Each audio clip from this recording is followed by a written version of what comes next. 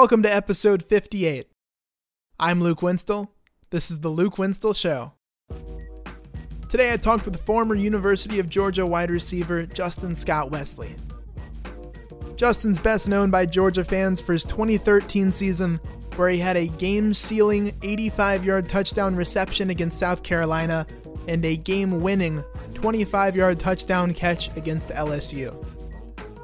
After that 2013 season, Justin struggled with injuries and eventually was forced to medically retire from football.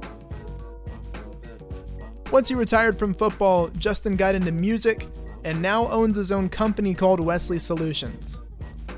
On the show today, we talked about his journey to playing at Georgia, his time and career playing for the Bulldogs, and what he's up to now. We'll go ahead and dive into the interview. Justin, thank you for joining me on the show today. How are you doing? Good, man. Thanks for having me on, man. It's an honor. You're welcome. I'm excited to hear from you and hear a bit of your story. So my first question, where'd you come from? What was your life like growing up? I am from Camilla, Georgia. It's a small town, southwest Georgia. It's a little bit below Albany. I don't know if a lot of people know where it is. We have a rich tradition for basketball down there. Mitchell Baker High School, but if you're from South Georgia, I pretty much grew up, in poverty. We had everything that we needed to survive, but it's Southwest Georgia, so it is what it is. So yeah, I grew up playing sport. Basketball was my thing, just because, of the environment, the rich tradition. So I always wanted to be a hooper. But kind of found my way into football and track, and I don't know, man. How'd you get into playing football? I don't know, man. I just kind of gravitated to it. A lot of my friends, in South Georgia, where I'm from, man, there's not really much to do, so sports is always the thing. And when it's football season, it's football season. So I started really taking it seriously in like 8th grade.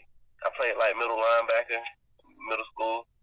I always played Pop Warner, Little League, but I kind of really just started taking it seriously in 8th grade. What was the recruiting process like for you when you were a player coming from South Georgia? How did UGA find you, and when did they get on you? Recruiting process, I really attribute a lot of my football recruitment to track. I remember I ran track my sophomore year. That's my first year running, and I made it to state. And I wound up winning in the 200 in state, and I just remember this guy following me around. I'm like, who is this dude following me? And he gave a business card or something to a coach that was near me. I think it was like Washington County or something like that. I'm reminiscing here. But anyway, this guy walked up to me and he was like, "Hey, son, I don't know if you know who this guy is that's been following you, but this is Mike Bobo. He's the offensive coordinator for University of Georgia. He wanted me to give you this." So I'm like, "Oh man, this is crazy." So then that next Monday, Kirby Smart was at my school, and that's kind of when my recruitment started like that. And ever since then, man, it was like Rivals.com was coming, and I was going to these camps and things like this, and that's that. When you got to UGA, you were known for making big plays and key moments. What do you think was your career highlight? Because I know you have a couple in 2013, a couple of plays with LSU and South Carolina. Do you have one that stands out to you most? I guess it'll have to be the LSU game, just because of the nature of the game and how much hype and I guess the moment, I had really kind of solidified myself as a player on the team, and I had some other catches that game, and it was just a very competitive game. But anytime you can come up big in a big time moment for your team in a game like that, man, you just have to put that up there on any list, Well, walk me through that moment. It was LSU, under 2 minutes on the clock. You're on the 25 or so yard line. I mean, walk me through what that was like from your perspective. We were in 2-minute drill. 1-minute drill. We were in 1-minute drill. We were driving. It was, and I knew we had to come up big we had to score to win the game. They were kind of sitting in cover 2 the whole time, and coach called the play. We hadn't even practiced this play, and it wasn't in the game plan. And I knew they had been playing cover 2, so my biggest thing was just beat the corner and get on the outside. And once that happened, the corner wound up taking the tight end, Artie Lynch. He was kind of flexed out there with me. And I knew once I got outside, I knew all I had to do was make the catch if the quarterback threw it in the hole. Aaron, he made the throw, I made the catch, and, the rest is history. Well, eventually, at the end of your career, you ended up having to retire from football due to injuries. When did it kind of hit you it was time to leave the sport and try to move on? I guess it was my senior year. I tore my meniscus earlier that summer, right before going into camp. I think I go like a month right before camp, maybe like a couple weeks. And so I rehabbed, and I went through camp, and I was feeling good. Everything was good, and it was the first day of classes, and we was just running routes on air, and I kind of made a sharp cut, and I kind of tweaked it and fell. And at that point, I was like, man, I don't really want to go through this process again. I had already graduated, and I was like, look, man, it's just time to hang it up. How'd you handle the transition from football? Because I know it can be hard for a lot of people. It was tough. I'm not going to lie. It was tough. I had to get adjusted to some things. I had to learn a lot about money management. Had to figure out what my skill sets were outside of football, and figure out what my passions were. Because one thing about me, if I'm not passionate about something, it's going to be very hard to keep my attention. And I didn't want to be that guy. As an athlete, I strive to be the best at everything that I did. And in the real world, sometimes you get put in places where you just kind of have to be there to make ends meet. And so I kind of felt myself in places like that. And so it was just a process of figuring out what I was good at and what would keep my attention long enough. Yeah, I totally understand. I'm that way too. So I read some articles that were talking about how you got into music after your retirement. You started recording with Sony Michel, who was a sophomore, I believe, at the time. And how did all of that come about? How did you two get together and start that creative process? Let me see. Let me go back. So I'm just a curious mind. At Georgia, I was afforded the opportunity to take some classes that were, kind of electives, and I did a music production class. So I really learned how to, mix and master music, and did some projects and things like that. And I found out that Sony had a studio hookup in his room. He had it decked out. He had everything that you needed to make music. And once I found out that and told him that, hey, man, I know how to work the rig, and he recorded some things for me, and he laid down some tracks, and I did it for him. But it was just, like minds linking up, and, you never know what you'll find out from a conversation.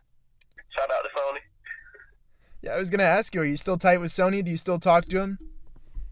I haven't talked to him in a while, man. He's on the football wave, and I've been to California and back, and I'm on my business. Thank you for mentioning that. I got to reach out to him. With your music, are you still pursuing it today? Not so much from a artist side of it. I'm kind of behind the scenes with a lot of things. I kind of work with some guys and some gals here in the community, and just advising them and really giving them some education on contract work and things like that, because I took a couple of those music business courses and did some independent study and really learned the business side of music. So I kind of, promoters and artists and people like that, I just kind of like to put some game in their ear about the contract work. So, not necessarily on the artist side, but kind of more on the business side. Well, now I understand you're also an entrepreneur and you own Wesley Solutions. What's your business about? What are you aiming for? So and at Wesley Solutions, we are a financial service company. Anything from, retirement planning, college planning, tax advising, have a real estate license, so also do some real estate consultation, whether people want to, buy or sell or kind of invest, whether it be in, tangible assets such as, your real estate and business endeavors or, and also stocks, bonds, mutual funds, things like that. And so we're really all about financial literacy, taking care of your money, investing your money, and just protecting what you already have if you necessarily have a nest egg. So we're all about spreading the knowledge and just helping people out with different strategies to meet their financial needs. Awesome. With your business, for people that would like to talk to you about that, how can they reach out to you and try to get in touch with you? I was checking out your website yesterday. What does all of that look like? Okay, so the best way to reach me, is directly. Email.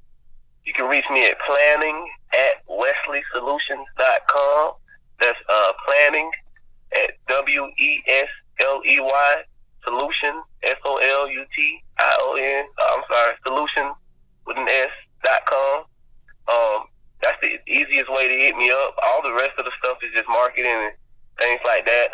You can reach me at my direct line, 229-328-2777. And, I'm not too hard to find. Awesome. You talked about earlier how if you're not passionate about something, it's kind of harder for you to focus on. So what draws you to being a financial advisor now, kind of your, I guess, third life in terms of careers where you go through football and then you look at music and now you're into financial advising? Well, I really figured out, I have a passion for service. After I was done playing football, I was a bartender. I waited tables, I bussed tables.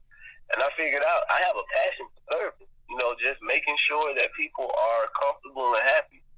And with the financial advising, this is a service job. I serve my clients. I do what's in the best need for them. And so I found a passion for, just these different financial topics. And it's a lot more satisfying than busting tables and bartending. So it's just a passion for service, man. If you want to say that in a nutshell. Most definitely. Now, what are your goals going forward? What are you hoping to do as you've got, obviously, tons of your life ahead of you here?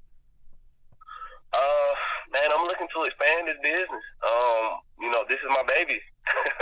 I'm looking to just enjoy a career and financial planning and really help my clients, grow as I grow. I'm looking to expand and hire on some administrative staff.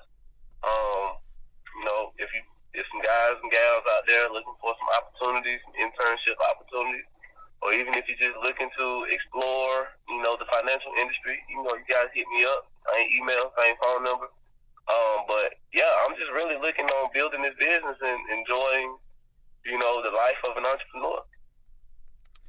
Now it's time for our rapid fire section. I've got 3 questions for you to finish out the show. Uh-oh. We'll start with a tough one. If you could have dinner with any living person, who would it be and why? That's tough. LeBron James. He's so influential, man. I think he's a cultural figure. He transcends, race, gender, anything like that. So, he's a modern day guy, modern day icon. So, LeBron. Well, rapid fire question number 2. Since you're a big music guy, what does your playlist look like right now? My playlist, man. I got a wide range, man. I listen to a lot of, I listen to hip hop. I love R&B, 90s R&B. I like jazz, kind of calm my nerves. You know, my girl, she has me on this Whitney Houston and Mariah Carey craze. So, you know, I listen to everything. Some Coldplay in there. Love me some Coldplay. And right now, man, I guess my biggest artist right now is Kendrick Lamar. Kind of looking for a little bit more from him in 2020. Nice. Yeah, Kendrick's been one of my favorites ever since, I think it was his album in 2011, Good Kid, Mad City. That's always been my favorite from him. Oh, yeah. That was 2012, man. That was a good year. Awesome. My final rapid-fire question for you. You played with a lot of really talented guys at UGA, a lot of guys that have gone a long way in their football careers. Does anyone stand out? Who's the most talented guy that you played with? Oh, talent, man! I played with a lot of great guys, man. That's a hard one. Jeez. Okay, man, you got to think, man. I played with Todd Gurley. Right. I was on the team with Chris Conley. I was on the team with Sony Michel. I was on the team with Leonard Floyd. I was on the team with Jarvis Jones and who else? Avery Jones is down in the league, man. Isaiah McKenzie was a good athlete, man. Javaris King, I was on the team with all these guys, man. If I had to give it to one guy, man, I have to say Lorenzo Carter. Wow, okay. I remember... But you gotta, listen, man, like, people might think, like, I'm just, like, a fanboy of this guy, man, but I rave about how just a great of an athlete this guy is. Like, he's, like, 6'7" something. You know what I'm saying? 230, 240, 250, 60 something. You know what I'm saying? If you ever seen him, you know what I'm saying? It's a different kind of physique for that type of athlete. And so, from an athletic standpoint, man, he's one of the most athletic guys I've seen. Yeah, I remember I covered and followed recruiting when he was getting recruited to UGA, and I was thinking, man, this guy is really going to be something, and, he's turned out pretty well for sure. But, yeah, interesting choice. I like it. Justin, that's all the questions I had for you. Thank you for joining me on the show. I appreciate your time. Hey, thank you for having me, man. It's an honor. Pleasure. Thank you again to Justin for taking the time to join me on the show. It was great getting to talk with him. Coming next on the Luke Winstall Show, I talked with Nick Elam, a basketball innovator, about this concept he designed called the Elam ending. TBT, the basketball tournament, and the NBA are just a couple of leagues that have adopted a version of this ending. What is the Elam ending? How is it affecting the game of basketball? You'll find out on episode number 59. That concludes today's podcast. This has been episode number 58 of The Luke Winstall Show.